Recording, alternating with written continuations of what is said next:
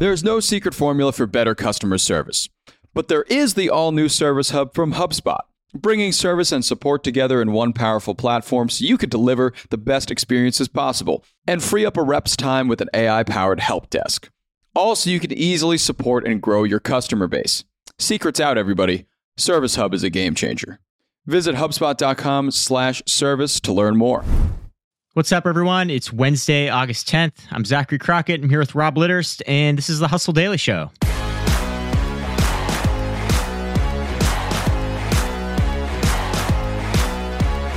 Today, you've seen them pop up on your feed promoting stuff. You've seen them networking in the comments section. You've read their shit poetry.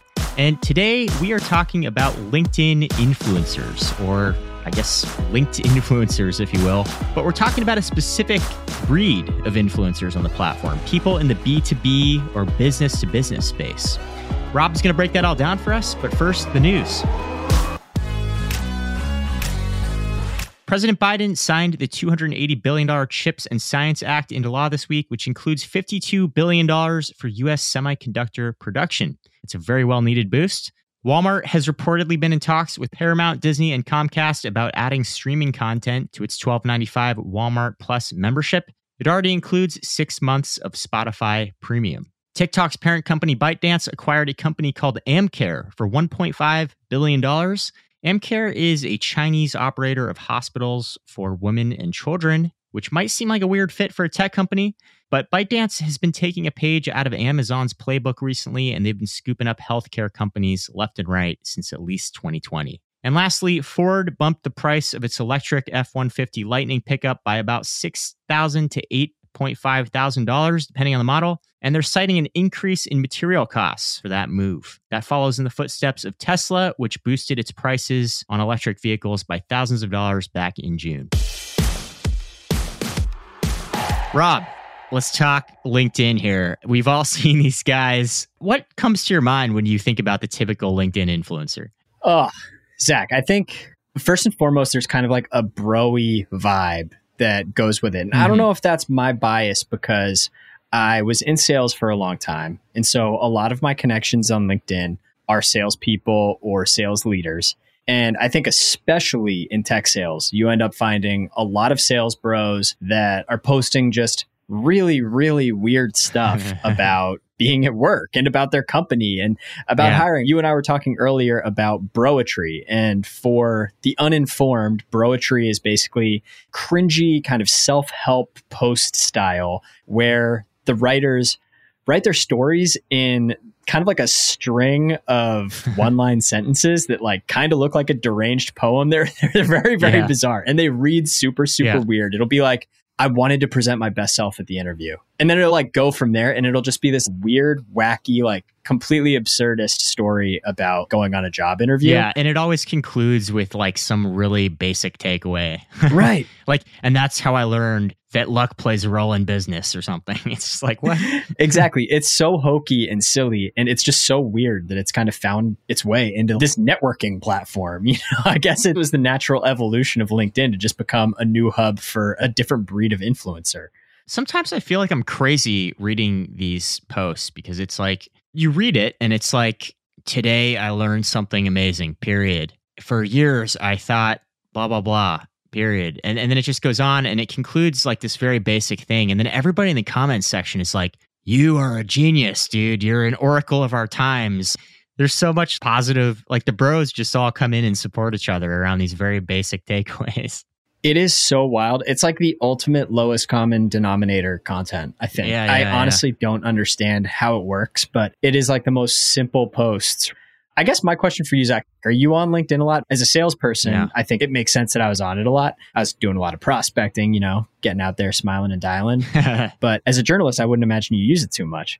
Yeah, you know, like LinkedIn is basically like a necessary evil for me. I actually don't really have a problem with LinkedIn. It's like a clean interface. It's nice to have your creds up, you know, if anyone wants to go look at you. But yeah, I honestly can't say I use it that much. It's kind of just something that's a reference or a footnote. If anyone wants to go check out my background or something, I don't really have to explain everything. Everything's in one place. Totally. I don't post my stories on there or participate in the commentary or anything like that. I don't use it as really a social platform. It's kind of just a digital resume. Exactly. See, that's how I've grown to start using it. But back in the day when I was more in kind of like the sales world, I was on LinkedIn a lot more, seeing posts a lot more, and just seeing what did well and not well was super, super interesting. And I guess we kind of buried the lead a bit. The big news is that LinkedIn is basically becoming a hub for B2B influencers. And that might sound absolutely ridiculous. Like, who wants to hear a B2B influencer talk about something? But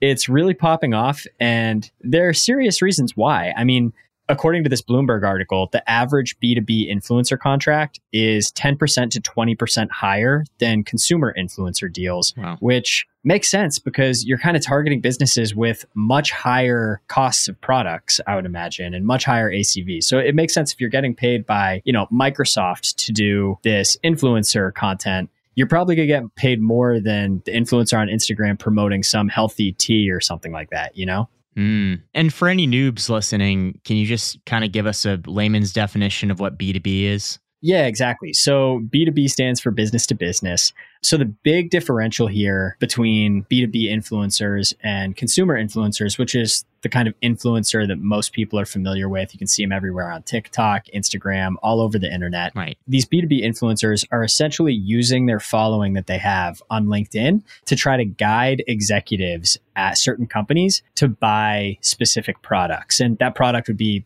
for the company that they're working for.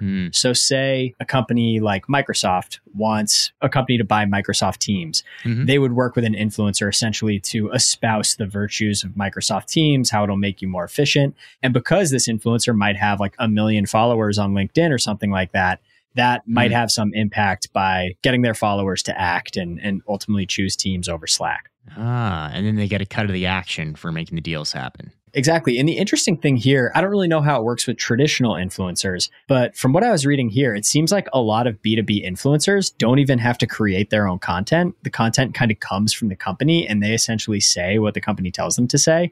It's really just like, if you are a B2B influencer and you've amassed a following on a platform like LinkedIn, you have a lot of power to command a lot of money to essentially talk about specific products to your following, which is kind of why this is taking off.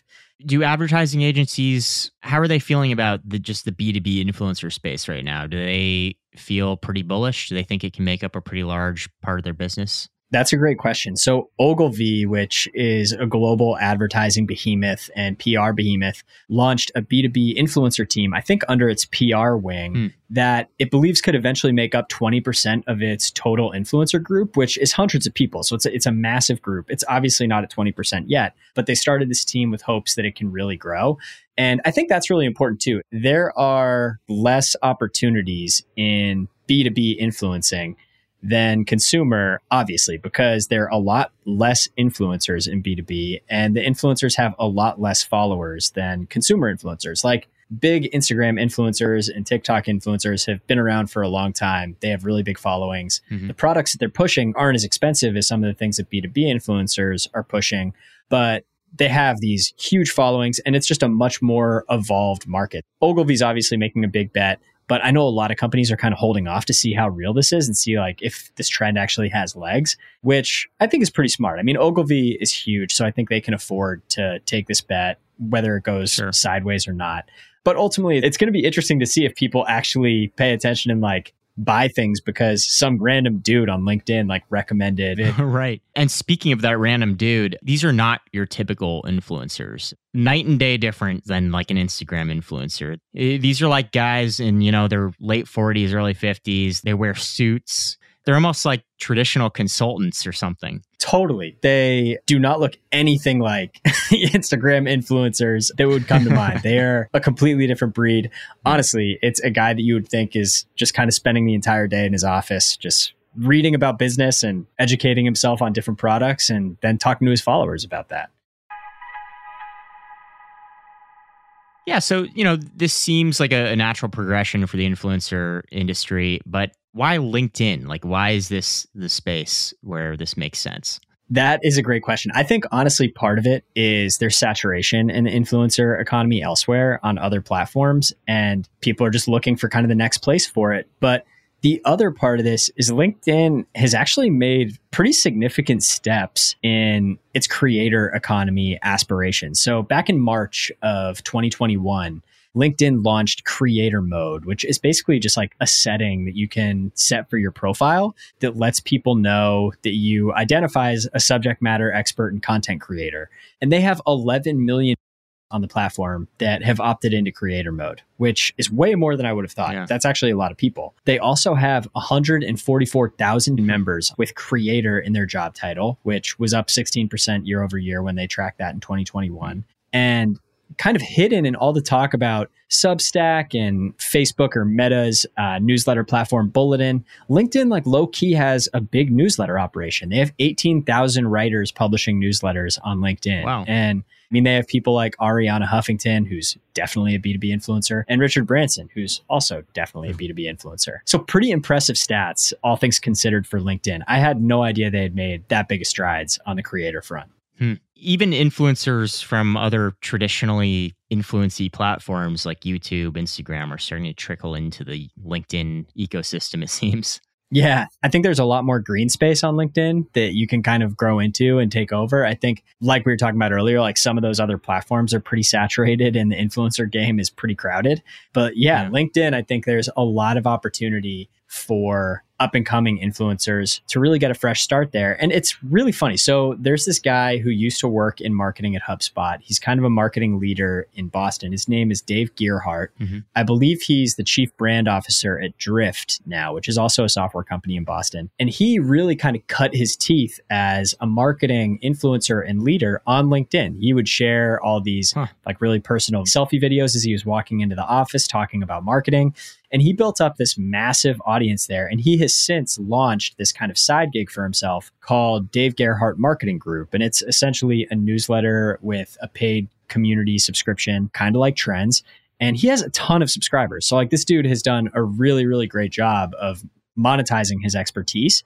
And it all started on LinkedIn. And he's been very kind of frank and funny about that. He talks about it all the time. Like people bash LinkedIn. People talk about how silly LinkedIn is. It is a great place to build an audience. And I mean, he realized that I think probably like 5 to 10 years ago and has really capitalized on it. Who would have thought? Yeah. Because I don't really use the social aspects of LinkedIn, I'm not really aware that there's influence to be made on LinkedIn. I guess LinkedIn influencers, for whatever reason, have kind of become a joke or a meme in some way. On Twitter, you'll see people making fun of people who are trying to be influencers on LinkedIn. Like you said, it's just a very specific type of, you know, the broetry and the banal posts and stuff. And it's like, it's so unsexy and unglamorous. It's the polar opposite of a fashion or a fitness influencer on Instagram, where it's a little easier to get attention with photos or whatever. This is just like really dry stuff, you know? So in a way, I kind of have a little more respect for them. Yeah. I mean, to be totally clear, they kind of deserve to get made fun of, I think, sometimes, because it is very, very silly. I mean, I think all influencers kind of to a certain degree deserve to get made fun of, but B2B influencers for sure. It's just very, very silly. But I mean, it's a big business. If you've built up this big following based on whatever it is that you do in your work life, it's a huge opportunity to capitalize on that. It really kind of had me thinking about like what drives people to purchase different software platforms, right? And in the B2B world, you obviously have like content marketing, like HubSpot really kind of helped pioneer some of that with inbound marketing back in the day and creating content that potential buyers might be interested and search for and then find it on HubSpot and would ultimately get into HubSpot's funnel. Then you have product comparison websites. Like you have Gartner, which does the Magic Quadrant. You can compare the best platforms in various disciplines of software. And so that's something that might influence your purchasing decision. There's G2 Crowd, which is another website that's kind of like that, but for kind of smaller companies. And I think the influencer thing is really just kind of the natural evolution of where it's going. I think it's also worth taking a step back and mentioning, like, there are people who get to their desk and log into LinkedIn, and it's the first thing that they do in the morning when they start their day. Wow. Like, I don't think either you or I do that, which is why some of this stuff sounds so foreign to us and kind of silly. But there are people that literally log in to LinkedIn to start their day and see what these influencers that they follow are posting. And I think that's where it gets really interesting, is like, if those influencers can actually convince some of these decision makers to purchase the product that they're pitching, then there's a lot of money to be had there, because some of these software contracts are really big. Well, my favorite LinkedIn influencer of all time will forever be Jimmy from LinkedIn. Have you ever seen that guy? The OG. Yes, the OG. but not for a long time. I love that. He's got to have a revival of some kind and start selling like B2B software or something. He'll make a killing. I think he needs to make a big time resurgence as a LinkedIn influencer. I think it's his calling, honestly. Yeah, I'm sensing this kind of like cultural embracement of nerdiness that maybe didn't exist before. Like the other day, I came across someone posted that they were airing like a national Excel championship on ESPN2. Yes. And it was just a bunch of like nerds sitting around competing on Excel. But it was riveting. 100%. I got roped in and I watched like 15 minutes and I couldn't take my eyes away. And, the rise of esports, you could argue, is kind of, that's something that was always seen as kind of nerdy and playing video games, but now it's a huge industry. And the kind of clashing of the influencer industry with B2B software sales kind of makes sense to me in that context. It's funny. I don't know if you know the name Packy McCormick. He's a guy who writes a newsletter called Not Boring. Mm-hmm. He's recently waded pretty far into crypto and Web3, but back in the day, he wrote kind of more generally about business a lot.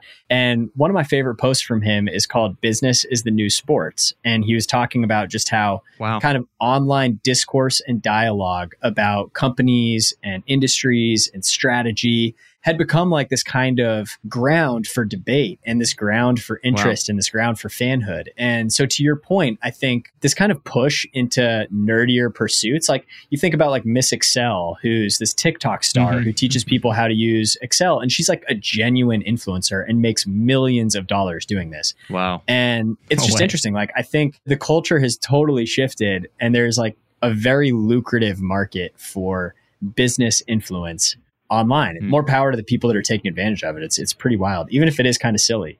Yeah. Here's to the nerds. Wow. Here's to the nerds. Opportunities abound. Just stay away from the broetry. Come on. Yes. No more broetry. We can agree on that. Come on, man. Our forefathers didn't fight for this. Yeah, there's an amazing broetry post that I read earlier today. It might be the most famous broem. Can we call it a broem? Sure. This guy makes this post on LinkedIn about how he was going to a job interview and ran into a stray puppy, and he helped this stray puppy and missed his job interview. And the next day he gets called back by the company and they want him to appear for the job interview that day. And he walks into the room and the stray puppy is there dressed up in a business suit. Oh my God. It's just like, I don't even know what you learned from that, but like, that's what we're talking about here. It's completely insane. All right. I'm tapping out on that one. It's a good last word, I think.